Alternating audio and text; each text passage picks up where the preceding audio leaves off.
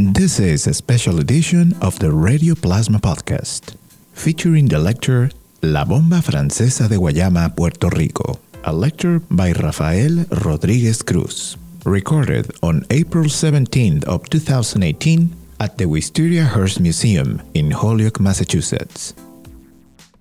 What I'm trying to do here is to run these lecture series, one today, and there's going to be another one in May, to bring people to sort of get a new notion, to revisit who are we as an island. And Guayama is my birthplace. And the first time I remember Guayama was when I was 9 years old. And I remembered it being so pretty and the island being so warm because I had been raised here in Springfield, Massachusetts, that when I went and took the airplane and landed in Puerto Rico, I just fell in love. And going into Guayama, it being so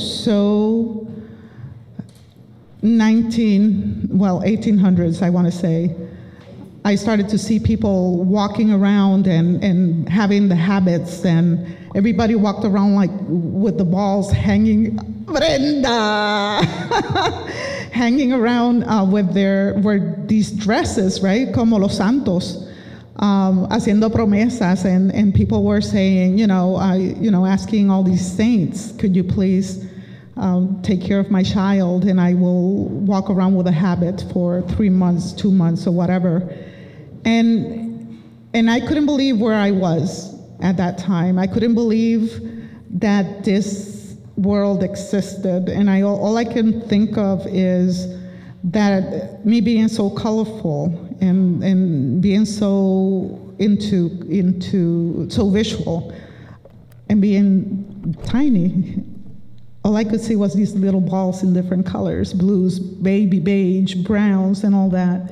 And it was funny because at the end of the conversation, we ended up saying we never left it.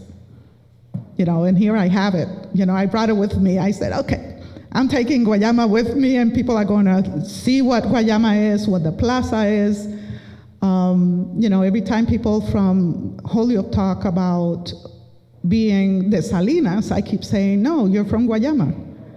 Because Salinas is de Guayama. And not only because we are the representative district, but because we were Salinas, Arroyo, Patilla, y hasta un cantito de Maunaba en un tiempo, all of that was Guayama. So when we talk about the power engine of Guayama, Rafael is going to talk to you more about that. So him and I met in Northampton in 2005, I think it was.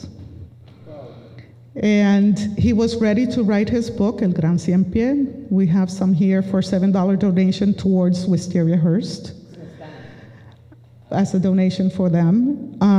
And what ended up happening was we connected through me having a dream that I had 5 years before I met him of a painting of El Gran Cien Pie de Guayama. And his book was titled El Gran Cien Pie. So talk about meeting, right, in Northampton out of nowhere. And I had dreamed with this image, and I meet the person who was going to write the book 5 years later. What are the odds, right? So I just fell in love with him because he was writing stuff about Guayama. So he actually introduced me to Guayama, and we've been back and forth. We introduced each other's work in 2007, where they dedicated el Festival de Bomba de Guayama to his work, and I would like to ask for an aplauso now, because Rafael is many things and beyond. And as I got to know him over the years, I was like, wow, courage is his faith. So Rafael was born in New Jersey, but grew up in Puerto Rico, in Guayama, so he is Guayamese. His parents were Guayameses.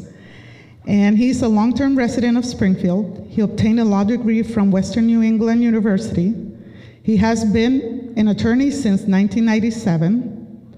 Rafael is a former chair of the board of directors of the Rosenberg Fund for Children. People who do not know what that is, you need to know.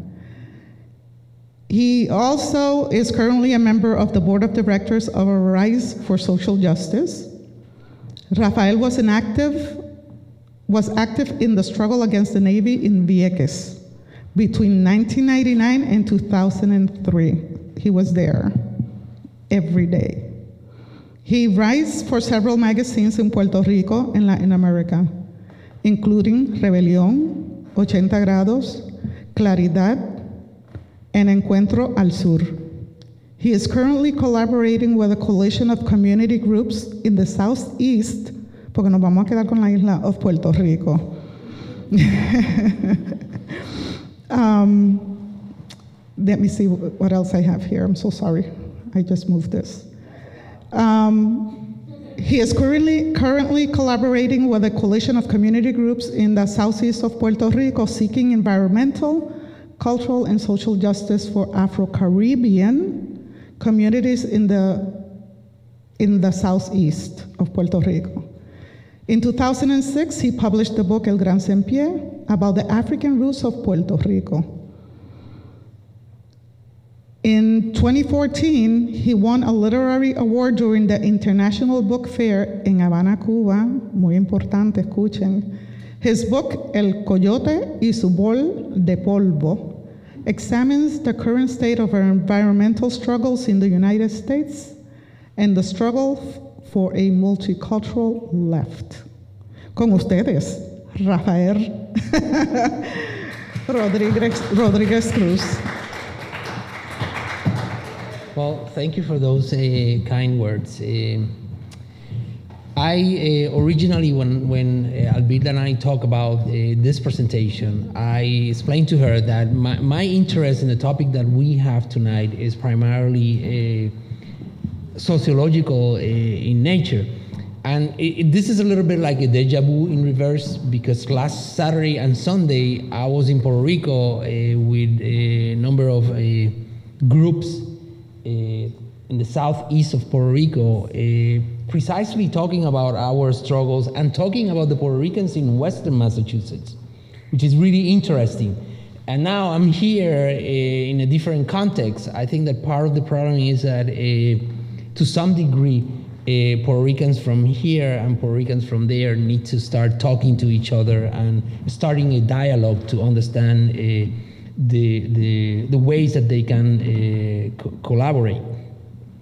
I think that one of the things that I wanted to point out before I start, and I'm gonna do this kind of like going through the personal thing. Like I write stories.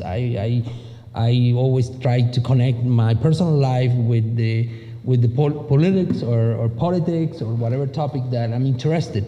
There's a book coming up soon. I think is there. I have the photocopy of it, a copy of it, a video of it. It's a movie by Naomi Klein. It's called The Battle for Paradise, and the title of the book is Puerto Rico Takes on Capitalism. Puerto Rico fights a disaster capitalism.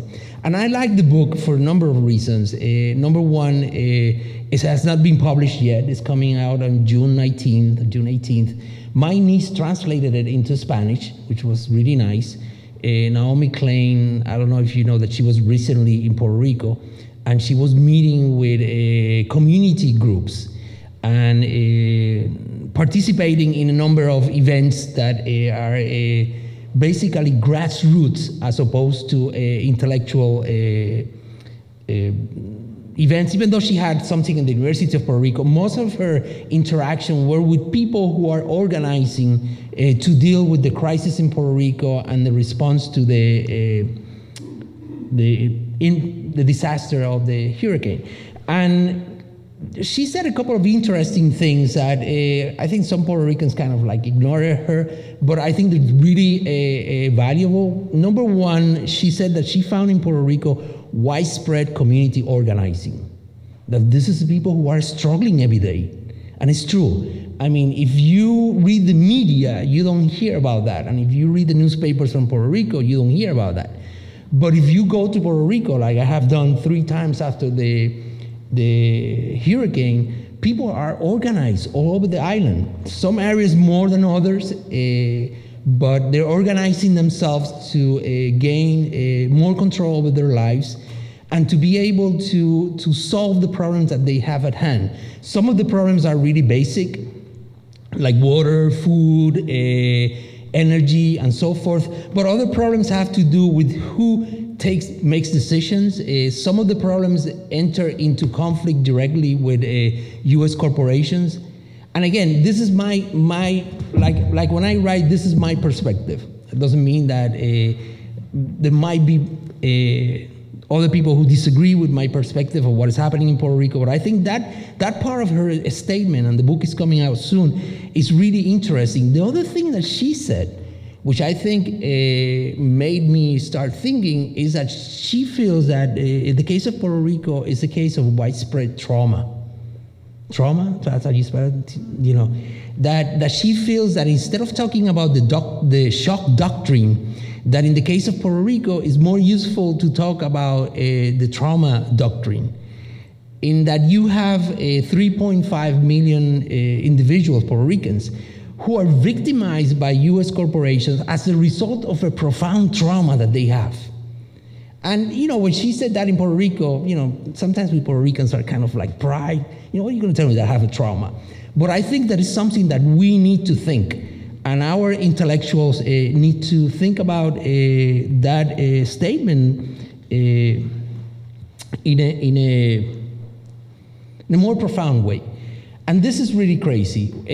When the hurricane came, I was supposed to travel to Puerto Rico September 21st, because I was going to go to the Grito de Lares, which is a day that we, you know, few of us celebrate the struggle for independence in Puerto Rico. But obviously the hurricane came. I tried to go the next day. It didn't work. I started writing a number of articles, particularly in Latin America, where I said, you know, a week and a half after the hurricane, when it was obvious that the United States was saying that they were not going to help Puerto Rico, that Trump was saying that they were going to collect the debt, that for the first time he came out in a really nasty way. And there were different countries that were offering to help us. Cuba, I think Argentina, Venezuela. I made a statement that maybe it was crazy, but I felt that that was the time to go for independence. Like the way you take out a Band-Aid, just do it. Do it, don't wait. But that call never came. It never came for many reasons. One of them is that for years, you know, they have destroyed the political organizations of the independentista movement and so forth. You can give all the excuses that you want, but at that time, there was something interesting in Puerto Rico, in that people were getting together in order to deal with problems that they had, even if they belonged to different political parties. And I said, you know what? This is unity. And it's a unity that is being developed at a time that the United States was saying, well, we're not going to help them. And I started thinking about, you know, all the things that were happening in Puerto Rico. And I remember the uncle of Brenda Cepeda. Brenda Cepeda is here. She's from Springfield, and she dances bomba, and they have a group that is called Bomba de Aquí. And somehow, even though a lot of people didn't have access to the internet, her uncle did. And if you haven't heard Jesus Cepeda playing bomba, you don't know what is sweet music. I just saw him, I was with him, I think last Saturday, the 7th, last Saturday in a community that is called Coquí, that I'm going to talk about. And he was saying, you know, within all the despair, within all the feelings of, you know, a lack of ability to do things, let's go back to our roots. Let's go back to the music. Let's go back to bomba. And I said, you know, I wrote to him and said, you ought to be crazy. Because bomba is really an African dance. Of all the Puerto Rican dances, bomba is the most African. You know, salsa, cha-cha, rumba, whatever, song, Cuban music, that's a blend of African music with European rhythms. You know, that's the reason they dance the way they do it, because it got mixed with it's like ballroom dancing and African. But bomba is really African. I can't think about any other dance in the Caribbean that I've seen that is closer to the African roots. Maybe some people might think otherwise, but that's my opinion. And he kept saying, well, we have to go back to that because we're going to get a lot of strength from there. So I said, wow, that's an interesting statement. Well, I've been to Puerto Rico 3 times after the hurricane.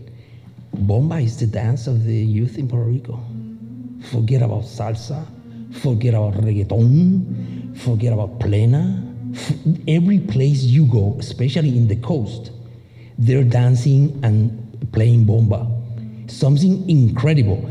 And not only that, they're mixing it with rhythms from the United States or from more advanced, different kind of things. And it's incredible. I mean, they just recently made a call for 200 people to play bomba in a town. And every place you go, even in Guayama, I have friends that they say, well, we're going tonight to La Plaza to play bomba. And this is I'm gonna get back to this because this is really interesting.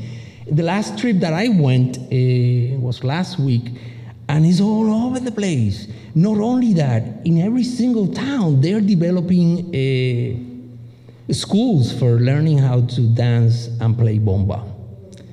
Of course, I grew up in Puerto Rico years ago, so at that time, the bomba that was played was a little different to the bomba that is played today because young people have really energized this dance. And to go to a protest in Puerto Rico is confusing because you don't know if you're going to protest or to a party.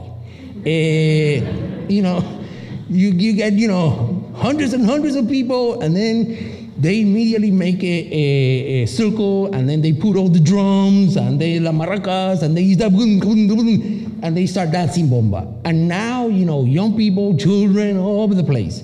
It's like they have really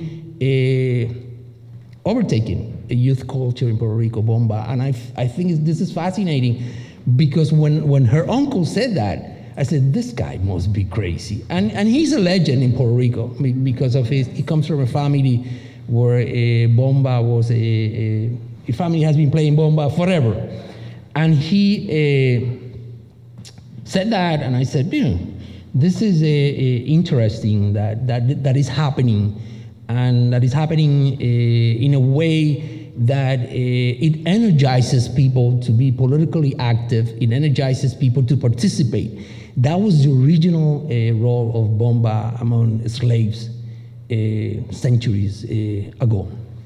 Now, when the hurricane happened, obviously I couldn't go to Puerto Rico, so I started thinking about if at that time in Puerto Rico, the United States was saying, we're not gonna help, screw you. And people were getting together and they were starting to do things on their own and solving their own problems. What kept them from calling for independence? What did? And I think that one of the reasons was precisely what Naomi Klein said, trauma. Because when people are traumatized, one of the things that happens to them is they freeze. Whether it's personal trauma or whatever trauma. And the reality is that if you look at what was coming out of Puerto Rico at that time, I think that even the independentistas froze with the idea of, gee, what are we going to do now? What is going to be the next step? Everybody was frozen. People were in favor of the United States, people were against, because for years and years, you were told that the United States was going to be there for Puerto Ricans. And that was a deep-rooted feeling. No matter what happened, they're going to come and help us. And this time, they didn't come.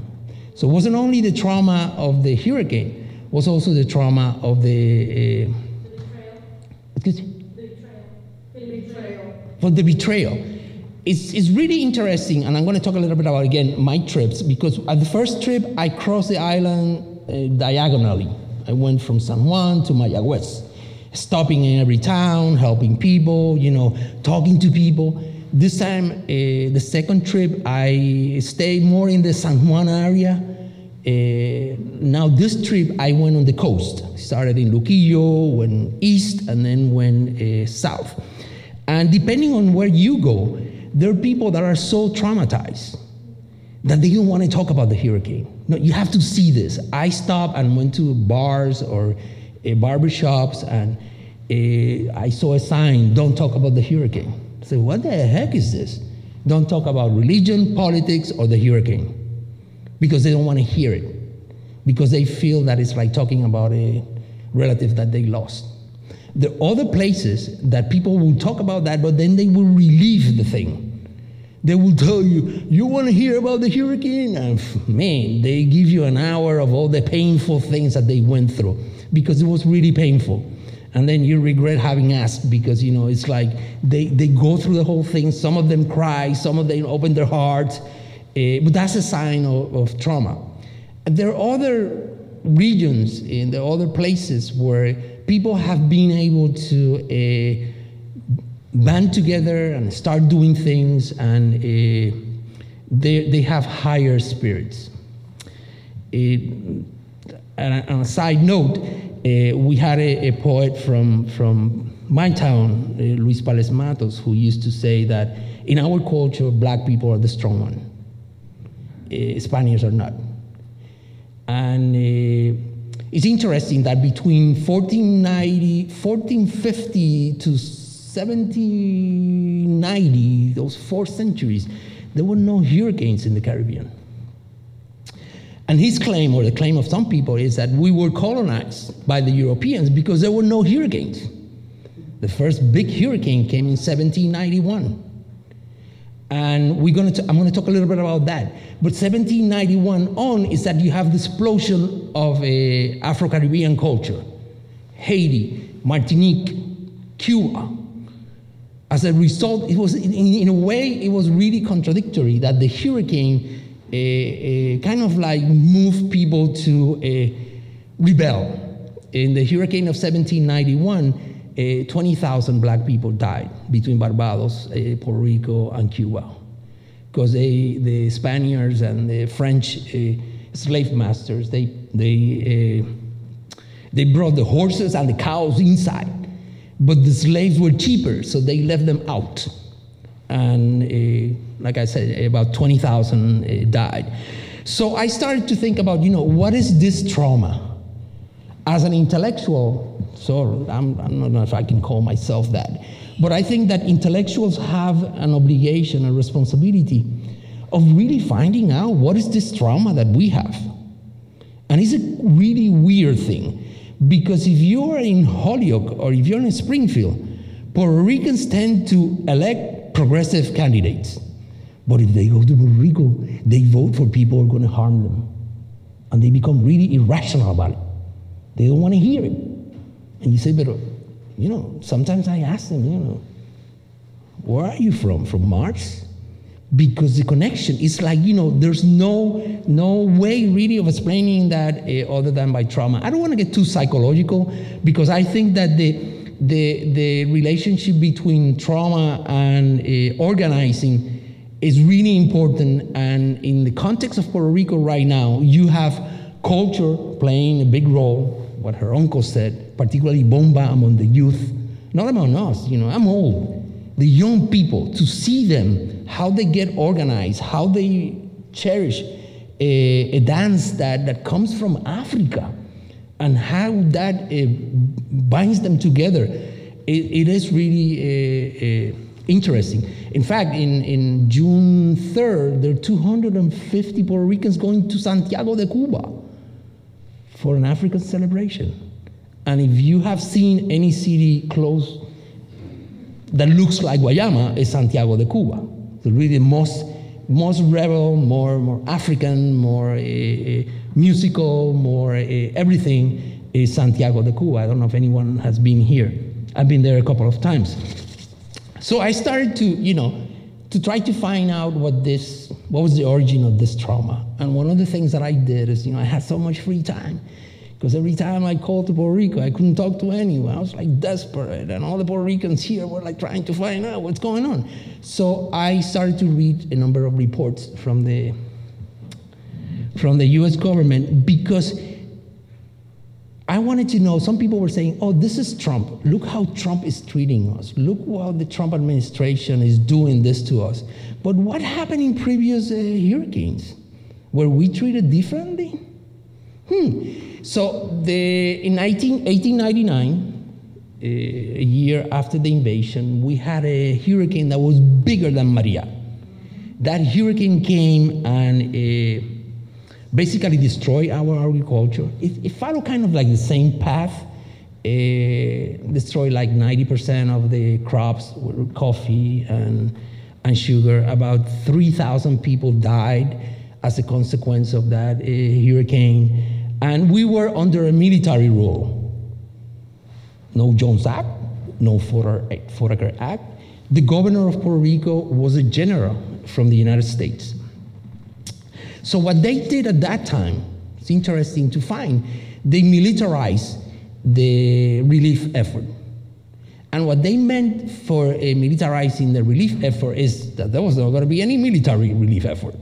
The only effort that only relief that reached Puerto Rico in 1899 came from civilians in the United States, particularly women groups in New York City.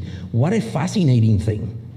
And at that time, even though there was no Jones Act, the military, the general in Puerto Rico decided that the only way of transporting food or other items to Puerto Rico had to be through military ships.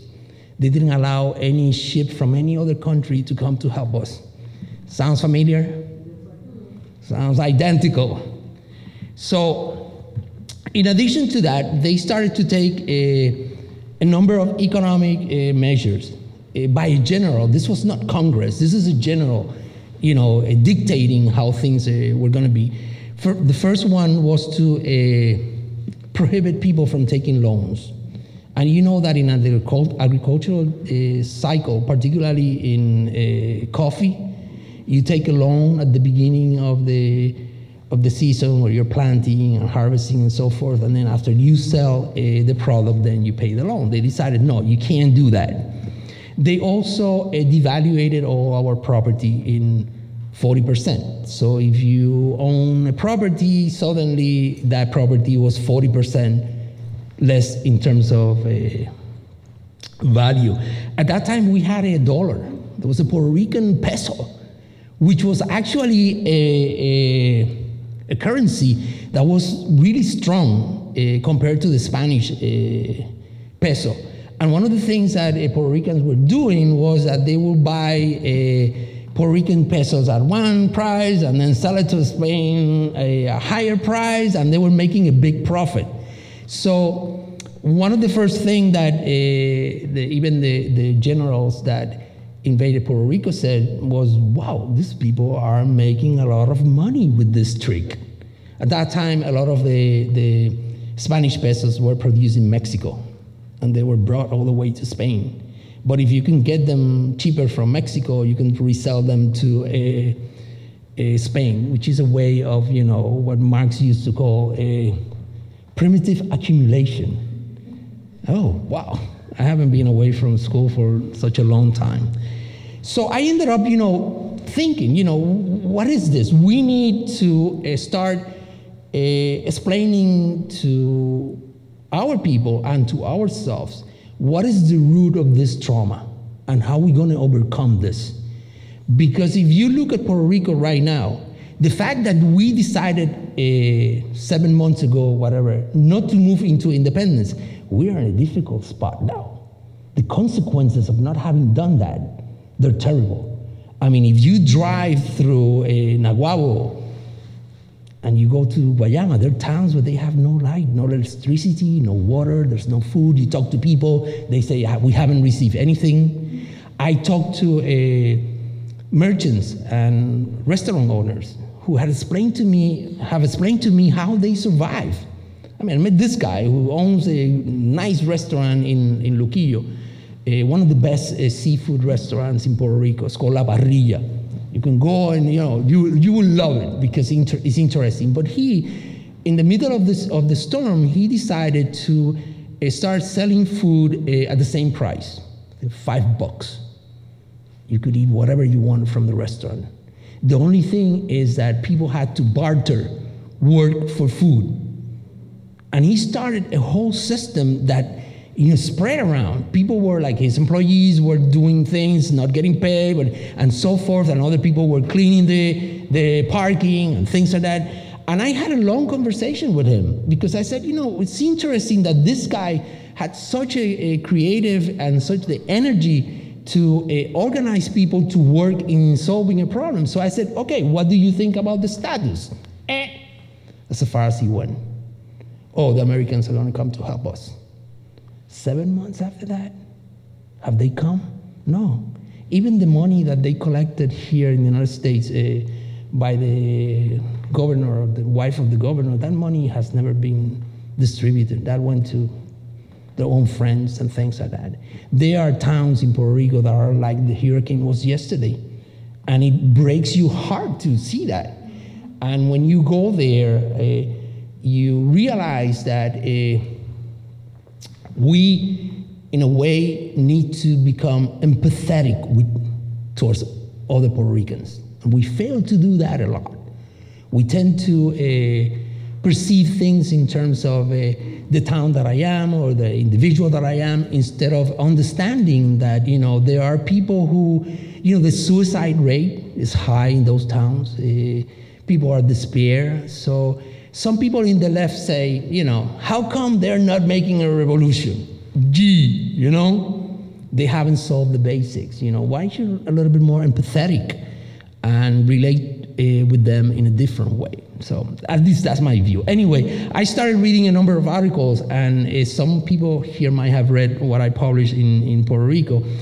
I went back to 1898 when the United States invaded Puerto Rico. The general who came there was Nelson Miles. It was a little nutty, but he directed the invasion of Puerto Rico. And together with him, there came a group of people who were geologists, geographers, engineers of hydrology, people who were, they even sent a ship to Puerto Rico to examine the coast of Guayama, of all the coast. So the Southeast interested them a lot. And they were like, can I move a picture here? How do I do that? I'm forgetting about the pictures. So this is the first map, military map that was made of Puerto Rico. The first one by this guy. This was done by the military. Let me see, Marshal Puerto Rico operating. This is what they were using just to control the island. Now the next one. The next one, what I did, this is a map from 1898, and this is a path that a guy named Herbert Wilson took. He went to Puerto Rico in 1898, immediately after the invasion, and he got off a boat in San Juan, and he went by horse, all of this. And he produced a document that is called Water Resources of Puerto Rico, was published by the U.S. Geological Survey in 1899, correct, a year after the invasion was invaded, it was published. But this was the exploration that he did. And he was like, like Lewis R. Clark in the United States. He wanted to know what amount of water there was in Puerto Rico, and what was exactly the hydrological map of the island. We're gonna get into that. There was another guy who came a little bit after that, and his name was Robert Hill. Robert Hill was famous because he was like a big geologist in the United States, and he was doing research on the exploration of oil in the area of Texas. And also he was looking into the use of underground water in Texas. This is the southeast of Puerto Rico. This is Guayama. So it feels bigger in our heart than what it is in reality. So they published a number of articles where they say, wow, what a fabulous country. what an interesting country this is. And what they found interesting is that this country is primarily mountains in the center. And you have a little bit of plains in the southeast, a little bit of plains here, and a little bit of plains in the northeast. But they were impressed with the fact that in Puerto Rico, the plains, the lands that are flat, are really not that productive. But the mountains are incredibly productive. If you compare Puerto Rico with Cuba, Cuba has a lot of plains that are highly productive. They don't need irrigation, they don't need a fertilizer. But in Puerto Rico, the bulk of our highly fertile land is in the center. And they started to look into that and saying, wait a second, this is one of the smallest islands in the Caribbean, but it actually exports food to other islands. Puerto Rico used to export meat to Cuba. Surprisingly, Puerto Rico used to export tobacco to Cuba, and the Cubans will pack it as Cuban cigars and sell them out. Puerto Rico used to produce, according to this representatives of the government, it used to produce enough food not only for its own people, but for selling outside. And then when I read that, I almost went into tears, because I grew up hearing the opposite. And if you stop 10 Puerto Ricans out there, 7 of them are gonna say, we're too little to feed ourselves. No, we were doing it.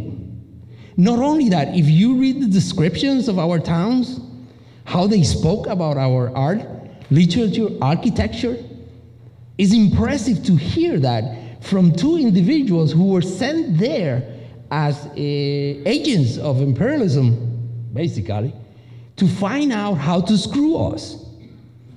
They also sent a ship that went around Bahía de Hobos and did all the analysis of ships that could come in and out, how deep was the water, and all that. Basically, they concluded that the high productivity, they say, we're talking about 1899. In the United States, the idea that they had about advanced agriculture were the Great Plains.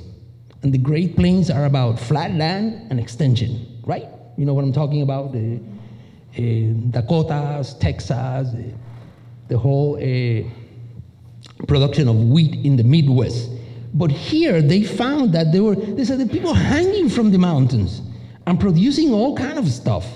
And this is a land that you throw the seed and boom, suddenly produces. So interestingly enough, some of those articles came out in the National Geographic. The first time that the Bahía de Hobos and her neighborhood was mentioned was in 1899 in the publication of National Geographic. Herbert Wilson, who was the guy the guy who took the trip by horse, was famous because he was he knew how to design irrigation projects. And obviously the other guy, the geologist, was famous because he was looking for minerals. Well, they both got to the conclusion that, number one, these people are well fed, the land is highly productive. Maybe it would not be a bad idea to leave them alone. Interesting. They said that. And they said that in publications. And you're like, wow, what a lie we have been living all around. Because none of that was ever, I don't remember hearing anything about that in Puerto Rico. We were always told we're too little, we can have big farms, and these 2 guys were saying, no, you can have a highly productive, advanced agricultural production in a small piece of land. You don't need 10,000 acres. Of course, the products that we were producing was coffee, tobacco, and vegetables. Now, again, the land in Puerto Rico is not really suitable for the cultivation of sugarcane. Cuba is. Cuba, you don't need irrigation, you don't need any fertilizer. And you talk to any a farmer in Cuba, and will tell you that, they have extensive plains with highly fertile land. Our land is fertile in the center, not really around the coast. And particularly the southeast coast is really dry. No water. No water other than underground water. And I'm going to say something. I think that the interest in the United States in keeping Puerto Rico right now is more related to water than anything. I know it's a crazy idea, but some of the things that I'm going to mention ahead will probably show that. Anyway, let me go to picture number 4. So, yeah, this is a map of rivers in Puerto Rico. This little island is smaller than Connecticut. Look at that. Look at that. The amount of rivers, even now, I went to Puerto Rico recently and went all the way to Villalba, Comerío, way up there where you have to go like even by horse, and you can find water anywhere. In significant amount. I have a cousin that owns a farm, 240 acres. Drinks the water from the farm. People don't even process the water. In Guamaní, which is the northern part of this area of Guayama, people are still using water. It almost comes out of the rocks. It's really something weird to see that and to see the amount of water that island has. Part of the problem when it rains in Puerto Rico is that you have floods because there's so much water all over the place. So in that sense, we're very different to Cuba. Could you put number 5 now? But there was someone who was interested in developing a sugar corporation here. At that time, they were called the Ford Company from Massachusetts, from Boston. And they wanted to establish a sugar company, a plantation and a mill in Puerto Rico. And they ended up installing here what is probably the most advanced sugarcane processing mill in the whole Caribbean. Technological and size was something like a monster, something truly gigantic. And if you want to produce sugarcane, you need basically 3 things. Number 1 is you need land, and it has to be flat. Sugarcane doesn't grow in slopes or in mountains that are steep. Some people try it, but not in big amount. The other thing that you need is water. At the time that they were investing there, it took 400 gallons of water to produce 1 pound of sugar. What an impressive thing. 400 gallons of water for a pound of sugar, right? So either you could produce sugar in Cuba, where the land was rich in humidity and you didn't need to use irrigation, or you could do it in Hawaii, where Hawaii has a similar structure to Puerto Rico, and Hawaii at that time had a massive, gigantic, destructive irrigation system, built pretty much by Japanese that were brought to Hawaii as slaves to work there. And by the way, the Puerto Ricans in Hawaii, and they celebrate the Puerto Rican Day was like last week, and they were playing cuatro. And they have music that is a mix of Hawaiian and Puerto Rican music, and they eat empanadillas and pasteles. And this is funny because when I went to college, I met this guy who was of a Japanese background, and he acted, talked, and behaved like a Puerto Rican. I said, what is it with you? I said, well, I grew up in Hawaii with Puerto Ricans. There is a community because many Puerto Ricans were brought to work in the sugarcane factories in Hawaii. Anyway, this guy, this area, the first governor of Puerto Rico said, wait a second, I'm going to put a sugar plantation there. And it's going to be the biggest. And even though this is a land that is dry, there's no water, where do you think he found water? This is a picture of the mill when it was operating. Okay, this is the southeast of Puerto Rico. So remember, in 1899, these two U.S. Geological Survey personnel said, the center of Puerto Rico is highly fertile because it has so much water. But then, in order to produce sugar here where there is dry, what do you need? Water. So what they did was they drained the center of the island of water.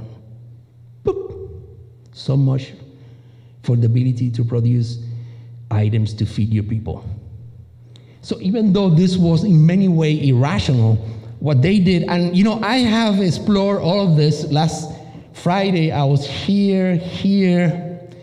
About a month ago, I went here, and this system is still operating, even though they don't produce sugar cane anymore.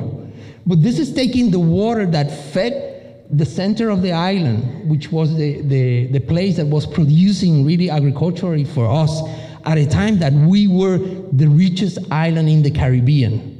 And to say that, compared to Cuba, is something else. But I want to tell you something. We don't have sugarcane production here anymore, but Monsanto is buying land. They already have 6,000 acres. And you know what they're using? The water from the mountains. Because there's underground water here, but by now it's polluted. And it's interesting, I just got an email from someone in Puerto Rico who is saying that from all this area of the southeast, people don't have water for drinking. But Monsanto has water, and they're producing seeds. And in the history of Puerto Rico, they built this thing between 1906 and 1914. And in 1915 was the time that they had the higher profits. They were producing sugar. It was the middle of the war. The price of sugar went up. So they were producing sugar down here like massive amount. And people here were complaining because they didn't have water. Those are built waterworks. These are the channels. Those are constructed. Yeah, correct. Puerto Rico didn't have any lakes in 1898. We had a couple of lagoons, but we had no lakes. All the water runs like you see it right now. That you get a flood just in a second of rain. So this was built in 1913, this one was built in 1913, and this one was built in 1972. And those things are full of water. And you say, crap, what an interesting thing, because water in Puerto Rico is not private. You see, it belongs to the Puerto Ricans. So at that time, they decided, the military governor, we were ruled by military, not by military, we were ruled by a governor that was appointed by the president. This was built for free for the sugar companies, the whole irrigation system. Not like in Hawaii, that sugar corporation had to pay for it.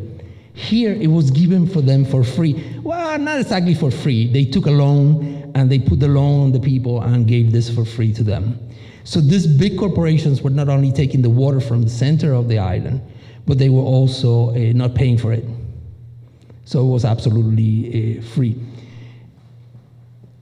The sugar in Puerto Rico could not compete with the sugar from Cuba unless it was subsidized. And there were a number of subsidies that they provided for the sugar corporations. One of them was water, free water, and we have an amount of water that is incredible, that this island, despite all the environmental or the developments that you have in the island, you can drive 10 minutes without seeing a damn place with water. It's weird. And if you go to the center of the island, forget it, it's even worse. And it's sweet, clean, pure water. And I said here today, I think their interest right now is mostly water. But one of them, let me put it that way. So they built this thing. They created this sugar company. It wasn't the only one, but this was the biggest, the most advanced. What is the 13th thing that you need in order to produce sugarcane? You need workers, right? Okay, that's a sugarcane cutter. My grandparent and his brothers were sugarcane cutters. And when I was a kid, I used to go, not to cut the sugarcane properly, but the top of the plant, because it was used for feeding animals. So we all work on sugarcane harvesting, if you want to call it that way. So, no te vaya para que lo pase. So one of the interesting things is that they had the water, right? They had the land, they needed workers. And the southeast of Puerto Rico had the biggest concentration of poor workers in Puerto Rico. They had worked for the Spaniards in the production of sugar. So they had the three elements that they needed. ¿Lo podemos ir para frente? I'm fine. It's not going? There. Oh, okay, leave it there. But there was an interesting thing about the southeast of Puerto Rico and the workers that they found there. They were black, most of them. Not only they were black, they had an Afro-Caribbean culture. And by that, what it means is that they were the descendants. Many of them had been brought during the time of Spain by their owners, either from Spain or from France, when the revolutions happened in Haiti and Martinique. So they were kind of rebellious. They were black people, hard workers, but they were rebellious. Let me give you an interesting fact. In 1918 was the last execution of someone in Puerto Rico, death penalty. It was a guy from this region, El Coquí, that decapitated a manager. So they were, rebellious workers, so to speak. So what they did, what the owners of this corporation did, and the managers, is that they created a white town in Guayama, near Guayama. And when I say a white town, it's a white town. This is no joke. Because when I was a kid, I used to go there. So they had their own hotels, they have their own theaters, their own hospitals, everything. Can you move I'm sorry.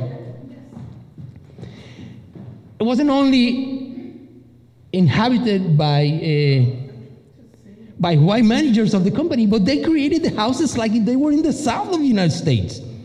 It was incredible. You would go there, and I remember going there as a kid. They had their own houses. Could you move the other one? That was the golf club. There was no real, anything for poor people, but they had this little town, actually a big town, and it was all white. It was like seeing the south of the United States. They transplanted a plantation kind of a structure to the south of Puerto Rico, and they were surrounded by what? Black people. And black people who were rebellious. So that in itself was interesting. So that's another picture. Now let me show you this. This is Central Aguirre. This is where they located black people. El Coquí, San Felipe, the town that you're from. They put black people in little corners. And then they had this massive amount of land. And they had all the water. And they were producing sugar, and they were all white. They painted their house white. The managers were white, and their culture was white. I remember as a kid, I was probably 11 years old, when the YMCA decided to bring us to Central Aguirre for swimming classes. So we were happy. What the heck? We're going to go to Central Aguirre. We're going to bring a swimming pool. There was no swimming pool in Guayama. So we went there, and we got there. They didn't let us use the swimming pool from the Aguirre Club. They had an old truck trailer that they had fixed for people to swim. And they said, that's where you're going to swim. And that's the way it was. Everything was sick. Yes? White people, were they from Europe, or were they Spaniards, were they from America? They were mostly the managers were from Louisiana and Kentucky, because those places there was sugar production too. So many of them were, the owners were from Boston, But the managers and the families that went down there, in fact, a friend of mine just wrote a book about that. It's called Puerto Rico 3 Aguirre, where she studies this little town that was created completely irrational. I mean, it's like they brought this mentality, this segregation, to a town that was inhabited by black people, by black Puerto Ricans. And you know, when we say black and Puerto Ricans, you know, we all have some black in us. You know, even the whitest Puerto Rican that goes around, I'm white. It's kind of like shaky to say that. But I'm talking about dark-skinned Puerto Ricans, like my grandfather and my sister who's dark-skinned, or like Alvilda, who, despite her blonde hair, is black. So they created this little town. Look how miserable they are. Look, you have to go there. They put people, the workers, to live there, while they had everything for them, absolutely everything. So that's another picture of a recent picture. I took this about a month ago or 2 months ago, Poblado El Coquí.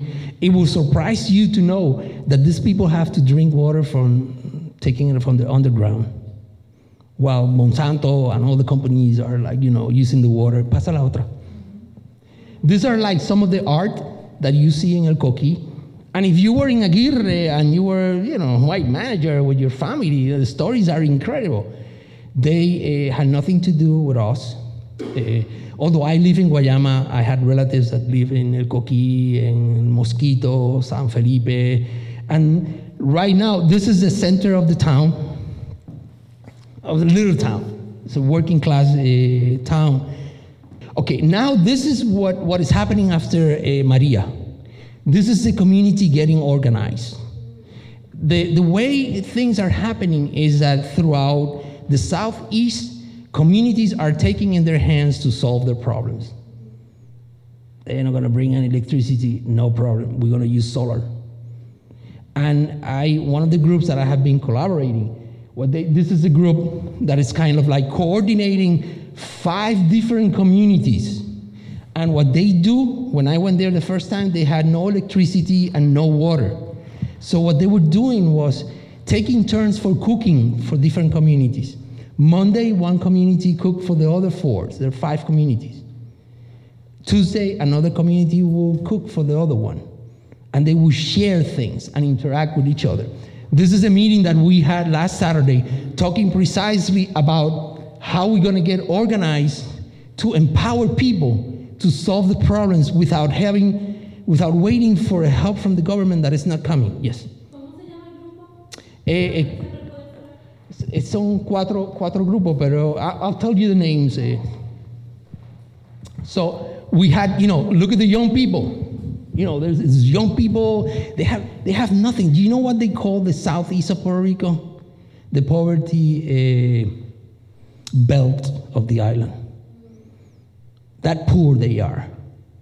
And this was the land that created wealth for big millionaires in Boston by stealing the water that had guaranteed us an agriculture that fed us, not only fed us, but it was exporting goods for other places.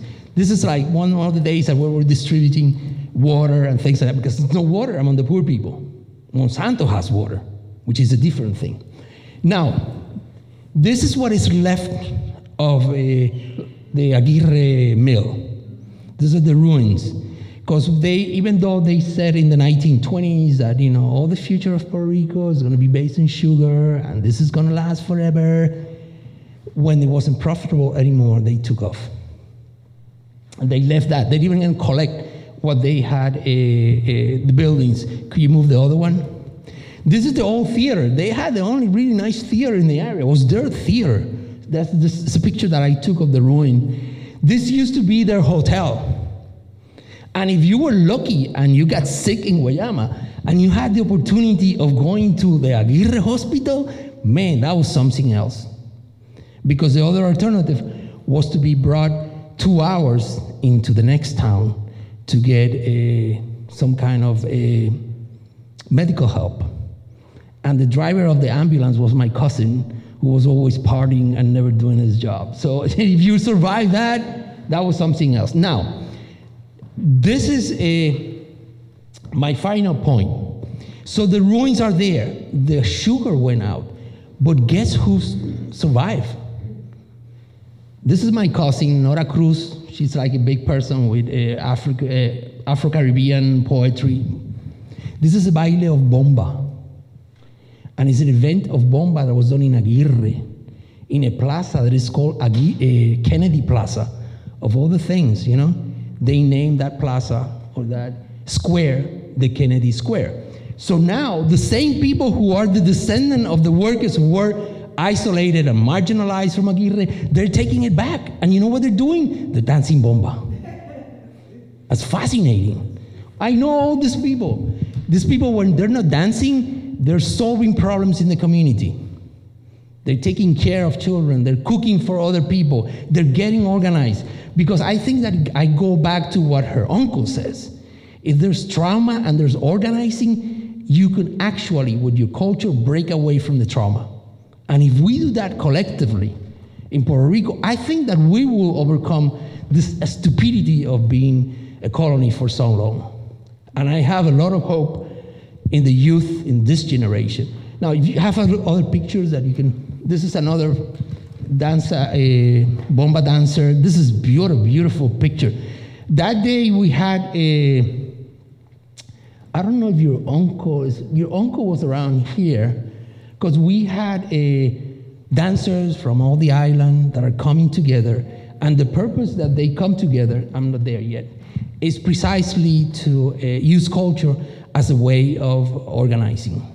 And I think that, you know, I go back to what Naomi Klein said, you know, we have trauma, we have organizing.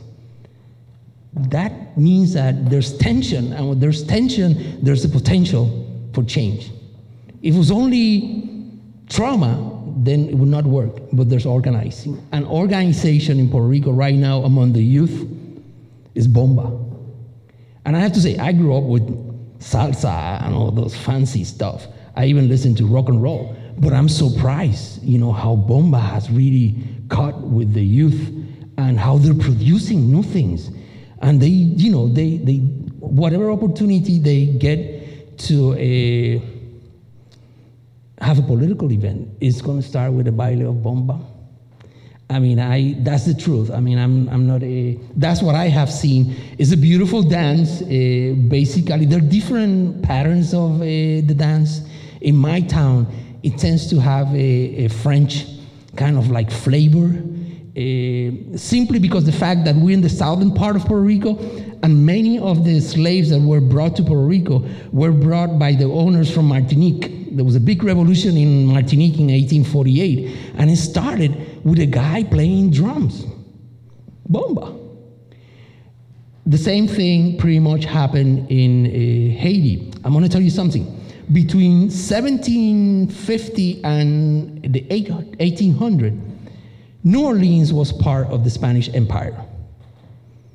And people moved from Cuba to New Orleans, from New Orleans to Puerto Rico. There was interaction with Haiti and with Martinique. There's this guy that is called, his name is Ted Sublet, and his argument is that that region was culturally unified by black culture more than anything, despite the slavery, despite the oppression that signified for people to be treated as slaves. They found ways of creating a regional culture. And slaves in Puerto Rico knew what was happening in New Orleans, they knew what was happening in Cuba. Haiti was at that time a really wealthy and cultural place. Martinique was called the Paris of the Caribbean. I think that Napoleon's wife was from Martinique. The first one. What's her name? Josephine. She was from Martinique. So in 1791, there was a big storm, huge, killed a lot of people, but the end result was the first explosion of Afro-Caribbean culture. You have guerrilla fighters in Haiti way before Che Guevara. There was a guy named Macandal, who was the Che Guevara of Haiti, an impressive dude. 1848, the same thing in Martinique.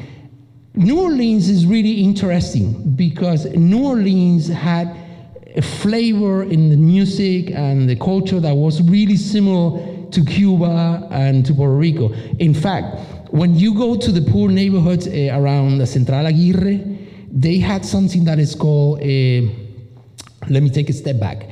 Under slavery in Spain, drums were allowed.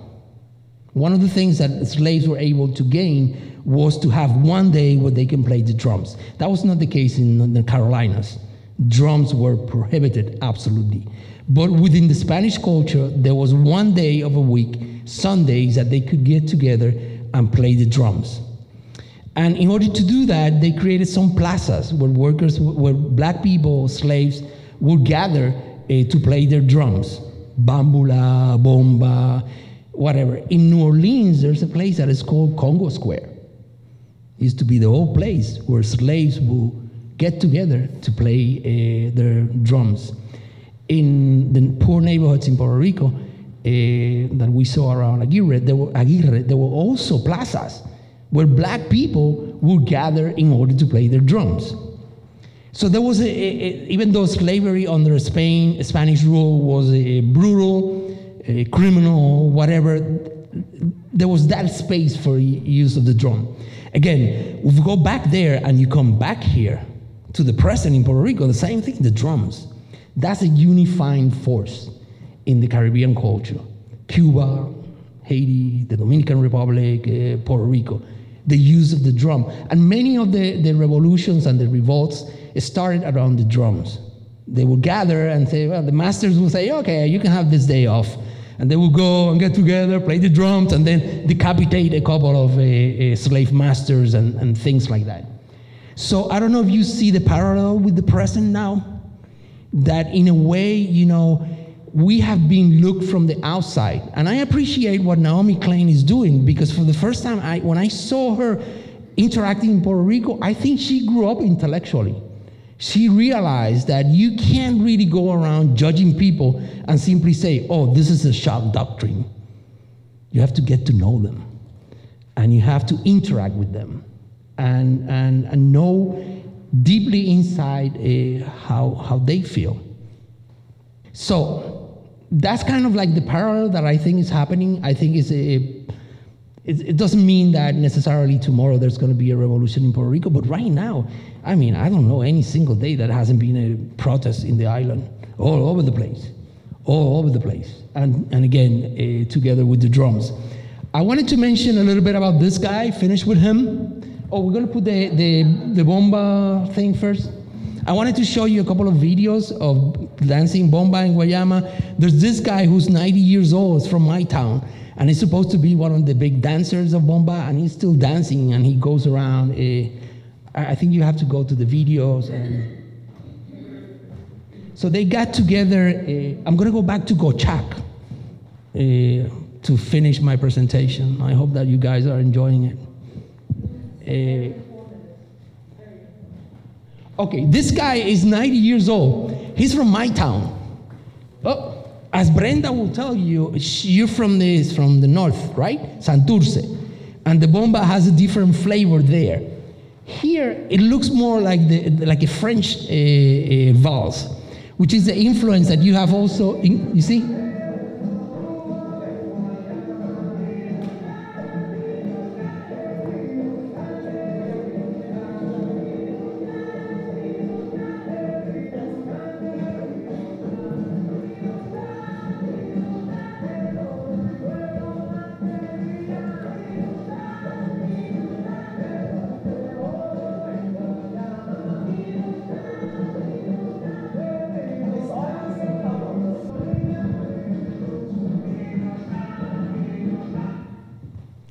Okay, I'm not saying that there are not other musical traits in Puerto Rico, that we don't play other things, and música jíbara and all of that.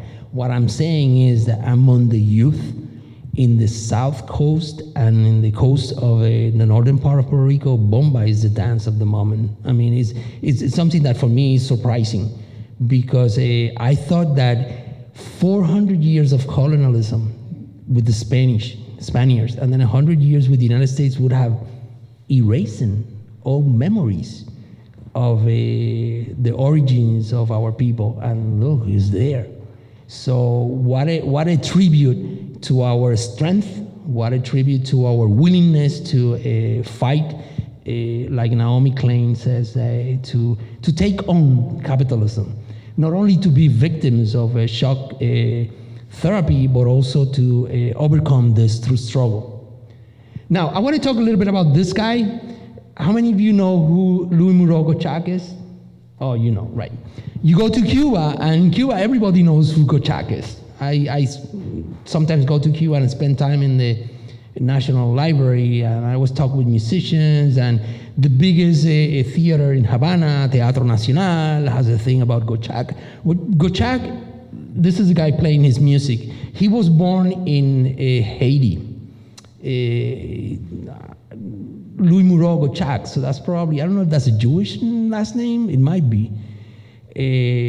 But his parents migrated out of New Orleans, out of Haiti in 1801, 1802, during the time of the Revolution, and he was brought to New Orleans, and he went to Europe and studied music with Chopin. And he became like a protege of Chopin. Chopin thought that was going to be the guy who was going to be the greatest pianist in the United States. But Gottschalk came back, and he went back to New Orleans, and what he wanted to do was to transcribe African rhythms into classical music. Not a good idea, 1854, 1852. So he faced a lot of rejection, particularly by the classic musicians from the time, were primarily from Boston and didn't want to hear anything that was black, even though it was Boston, liberal, whatever. So he ended up traveling, and he went to Cuba, and he spent a significant amount of time in Cuba, and he transcribed a lot of the music of the black people from Cuba into classical music. And some people think that he might be responsible for the Cuban dance. The most elegant dance that they have in Cuba, it came at a time when Gottschalk was there. And, excuse me? Habanera is one of the place. So he went from there, he went from Haiti. He was raised by a black nana, and he was a really progressive guy. He went to Haiti, and then from Haiti, he said, you know what? I want to go to Puerto Rico. He went to Puerto Rico, and he went to Guayama. He went with a opera singer, last name, I don't remember right now, but it was a famous Italian, Daniela Patti. This guy knows a lot. So he went to Guayama, he went to Puerto Rico. And there's some interesting, look at this. This guy's from New Orleans, went to study with Chopin in 1856. What the heck is he doing in Cuba, Puerto Rico, and Haiti? And one of the things that he did was to transcribe what is the basic rhythm of bomba into classical music. And if you take that basic rhythm, which is called tresillo, that's the basis for salsa, for mambo, and for all the rhythms that you have, including jazz. They're derived from that thing. That's the real black root of jazz. El tresillo. It's called what? He knows. So this is him. This is guy playing a transcription that he does of the bomba. Call it bambula.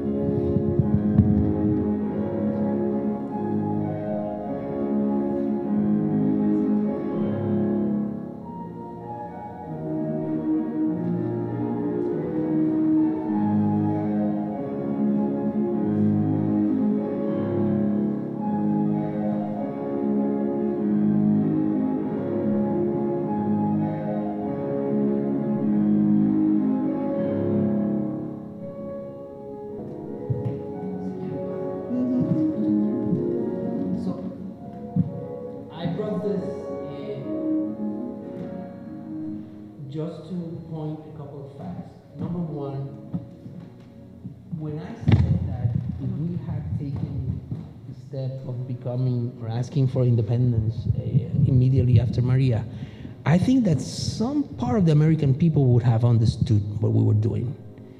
That it is incorrect to think that we were going to be looked as not being reasonable, simply because our connections with this country go way back, culturally, and in many, many, many ways.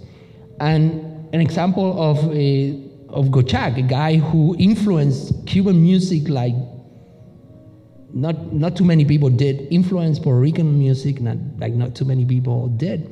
He was from the United States, and he was persecuted here because he was against slavery. And he ended up going to Brazil, where he was considered like a hero, like a god. And he died, and they then returned his corpse to New York City, and they buried him in an unknown burial place. Now I think they have like something that says Gochak, but he died miserable, poor, and such a creative genius. So that's basically my presentation. I don't know if you learned anything about La Bomba.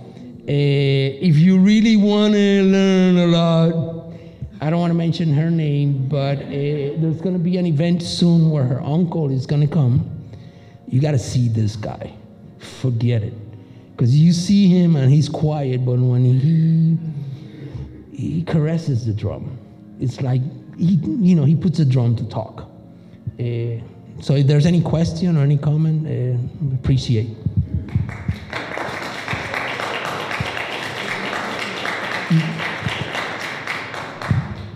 The water shortage that occurred after Maria. Notice that you showed me a picture of water bottles. Yeah. We talked about the rivers, the places of water. How's that being used now? Because what happens is that the water that you saw in the center of the island is being directed through the irrigation system for the benefit of Monsanto. But there are communities like in Salinas, El Coquí, which they depend on underground water, aquifers. Some of those aquifers have been polluted, even with radioactive material, by some of the corporations that are operating there. In addition, Monsanto uses a lot of pesticides. So those pesticides go down the soil. Also, some of those pesticides are built organically, so they become part of the plant. I don't know if you know that they designed them in a way that they become part of a plant. When the plant is dead and it becomes dust, all those pesticides go down. They did a recent study about a year ago about water quality in the southeast, and the only people who have clean water is Monsanto. People are drinking highly polluted water that comes from the underground. So that answers your question. But if you go up to the mountains, what town are you from? Carolina. Okay, Carolina is the northern part. But even Carolina has a lot of rivers, and you have parts that are a little bit of mountains towards Canóvanas and things like that. But the southern part, which was entirely arid and was one quarter of all the land in Puerto Rico, needed water in order to be transformed for the production of sugarcane, and now for bean seeds that Monsanto is manufacturing there. That answer your question? It's a little complicated because, not too many people, there are people who specialize on doing forensic hydrology. I have learned so much of this, it's crazy. Who will design a map of a place where a river used to be. And often when rivers are diverted, they find other ways of pursuing their path. And if you go, I have visited all the system of irrigation in Puerto Rico, and there's some places that you see the water and you go like, what the heck is this? This amount of water while people are suffering for lack of water, and then you have to get bottled water. Isn't that crazy? So, any other question? Yeah. You were wondering why this trauma has precipitated a revolution, or at least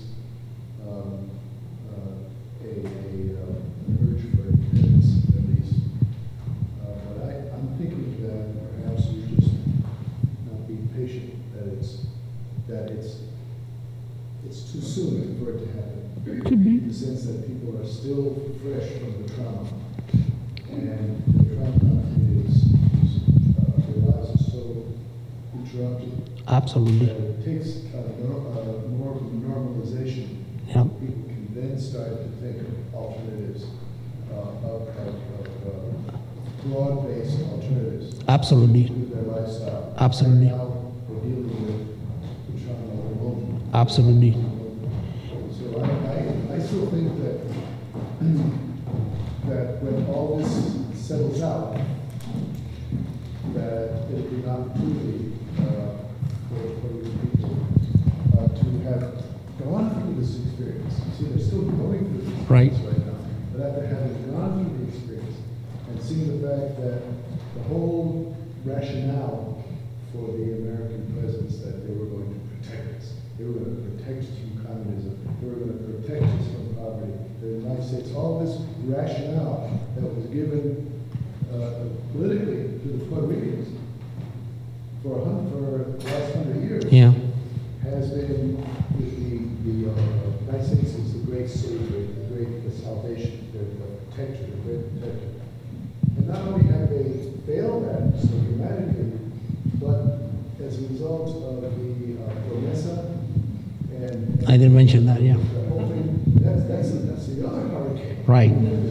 Absolutely. On top of another disaster, are going to see that something has to change. Right? Oh, absolutely. And you know, I didn't mean to be too, I didn't mean to be judgmental. What I'm saying is, you know, I really think that we need to understand the basis of the trauma. One of the things that I've been doing, and we have been doing with this group's discussions, is learning to talk.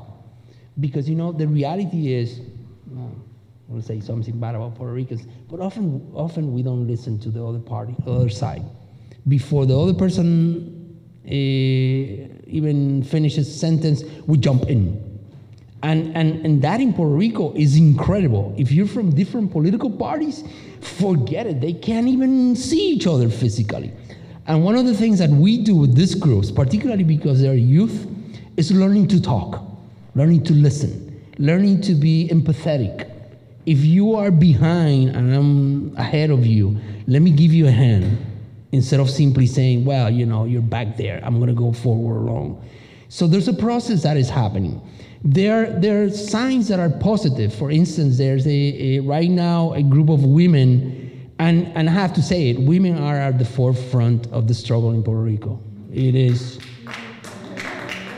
there's no way, I mean, like the battle for the defense of public education is by Eva Ayala, who is the president of the Teachers Association. And every place you go, like in, you know, like in the Bomba, the one that sings is the woman. Interesting. So they have really come forward with a better sense of empathy, a better sense of understanding, of listening, of communication that we guys in general sometimes, most of the time, don't have. And one of the things that is going on is, you know, there was a gathering of 5 women who want to come to Congress and petition for a number of things. And they're from different political parties. Maria de Lourdes Santiago is from the Independentista party. There's another woman that is called Lugaro, I don't remember her first name, who ran as an independent candidate for the governorship. They say that also Carmen Yulín is part of this. The woman that was the candidate for commissioner resident by the socialist group, the Partido del Pueblo, Mariano Gelli, they got together and they say, we want to go to Congress and meet with them and tell them that we want 3 things. Number 1, the repeal of the Jones Act. Number 2, a significant decrease on the debt that they're trying to collect, $70 billion, and for that debt to be audited to see if there was use according to the law. And the third one is to repeal the Promesa Act. They're not asking for independence. They're not asking for statehood. They're not asking for a final solution of the of the status. But those were the three things that were at the forefront in Puerto Rico immediately after Maria. Jones Act that didn't allow ships from other places to arrive. Trump saying they're going to have to pay their debt. Third, to have a control board dictating the policies in Puerto Rico. And I think that effort has to be followed. And there are people who say, well, I would not talk with Carmen Yulín because she's from the Democratic Party, whatever. Talk to her because they are communicating. They know what they're doing. Let's listen to them. Let's learn to listen and to interact in a different way of simply, writing off people. And I think that the youth are doing that. My generation and yours, I don't know, we're a little bit more stubborn. But what I see is the youth. And because when they get together, you can't dance bomba like they do. I mean, it's like, oh, Lord, I can't do this. So it's their gatherings, they control what happens, they establish the norms and the rules, and they have passion and energy. And I think that the role of, in my opinion, of Puerto Rican intellectuals is to assist them. We have put too much time, and and I don't mean this in disrespect to anyone, but many of our intellectuals were like interested in getting publish something in Harvard or being known in Yale or being known in here on the other. But what about solving a basic problem of our culture? Why not be generous for the first, for real time and get together and get engaged in this process and help if we can. But in order to do that, you got to listen. You can't go around telling people, oh, I have read books about Puerto Rico that I buy it, read it, and throw it away.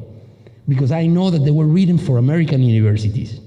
Or they were written with a grant from the Ford Foundation. Fine.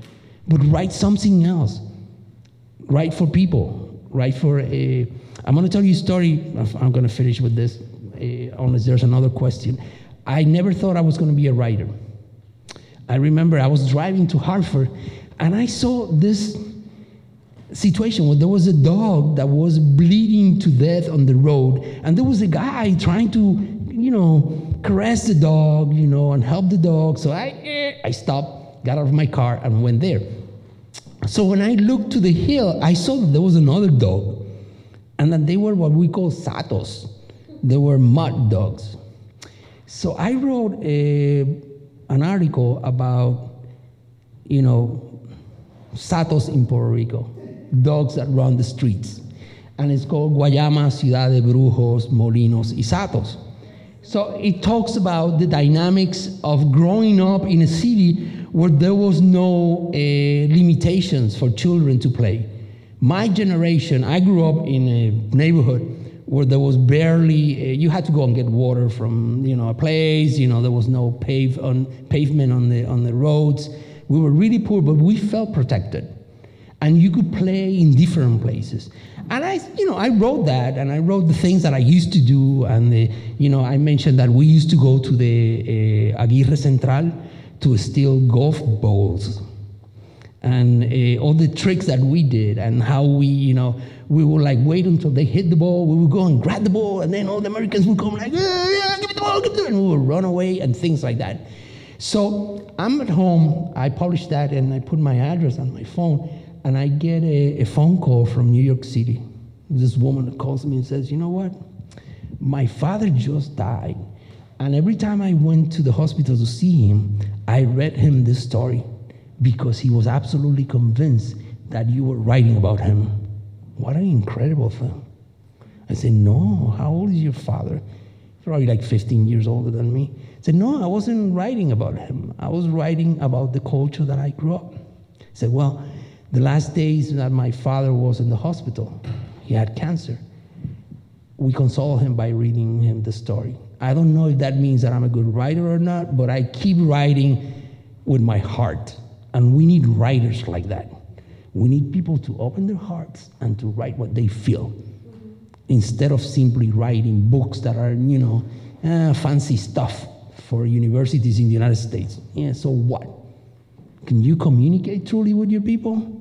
Can you really do that?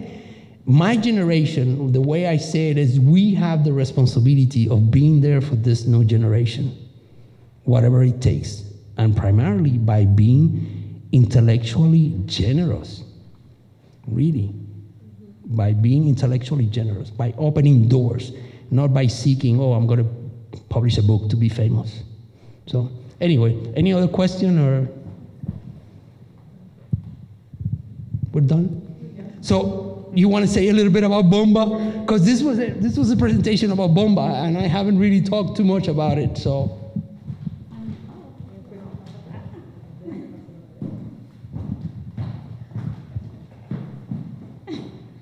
Thank you. Hello.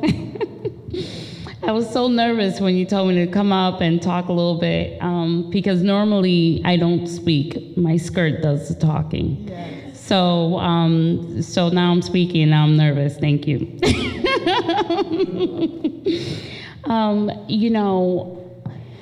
So I just want to kind of go back a little bit to my family.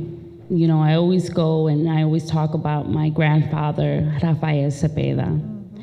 And due to him and his father, Modesto Cepeda, they opened the doors of what we call Bomba y Plena. Well, one of them, right, because there's many others.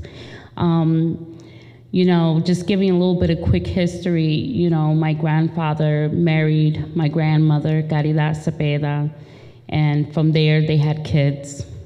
And I always, when I talk in schools, I always say, well, think about it like the Jackson Fives, you know? They had 10 kids, and they taught them how to play, dance, drum, you know, everything, sing, and they formed their group. The first group was ABC. The other group was, I'm always so bad with these names, I'm sorry, Grupo Folclórico de Tripache. Can you help, Manuel? Manuel, you're so good with, now te quedaste. And the first group, they were on the local radio in Puerto Rico. The second group, they formed their movies, discussing, talking about Bomba y Plena. And then the third group was the most important group because they went international. They went out to different places, and they showed and they expressed their music. I want to get to me now because, you know, the first time I saw my father dance, I was very young.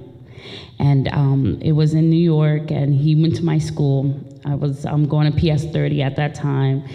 And my father came out, and he was with the group Los Pleneros de la 21. And he was performing on stage, and I was very young, and hey. And, you know, I was with my mother, and, you know, I hear my father playing, I hear him dancing, singing, and I got up and I just started, you know, moving side to side, like, oh, there goes my papi. And my father brought me on stage. And during that time, I had a skirt, you know, and I started dancing. And then I just started twirling around and dancing, and all I heard was, so, you know, I thought they were clapping, but then I realized I didn't have shorts underneath my skirt. So, so I remember I got yelled at by my mother, but, you know, that time, that day was when I felt it, you know, and I felt that this is what, I was young, but it didn't matter because it's in my blood. And from there, I started learning. I lived in a period of time with Tio Jesus. I lived with him. During that time, he was with Titi Sonia, who, God bless her soul, passed away. You know, and I learned from my cousins, Julia Cepeda, Tata Cepeda, Brenda Cepeda. I was texting her right now that I was, you know, listening to you and everything. And, you know, the good thing about us is we're family, it's unity, you know, and we unite. And when we get together, you know, our music talks, you know, our music speaks, and it talks about where we come from, why we do this, and our love and our passion for our culture. And this is why, you know, I'm always out there. I'm always in different, you know, whatever opportunity that I could get, I could always come out and talk about Bomba y Plena, and I come out with my group wherever I go, so it's, it's an honor to talk about this and just to dance it. It just really brings me back. Sometimes I end up crying when I dance, because I feel my grandmother near me, So thank you. I made it very quick, huh? So yes, I have an event that I'm just gonna announce it here because I'm so excited. Okay, I worked so hard for this. On July 14th, I will be doing a musical obra de Bomba y Plena, located at City Stage. I got tickets out already. Thank you. Thank you so much. I worked so hard. Oh, people know. So I want to make sure I get it right because I have somebody helping me out with this because, I'm very new at this too, writing obras and stuff like that. So la obra se llama La cultura de Puerto Rico, muero yo. Por la cultura de Puerto Rico, muero yo. Okay.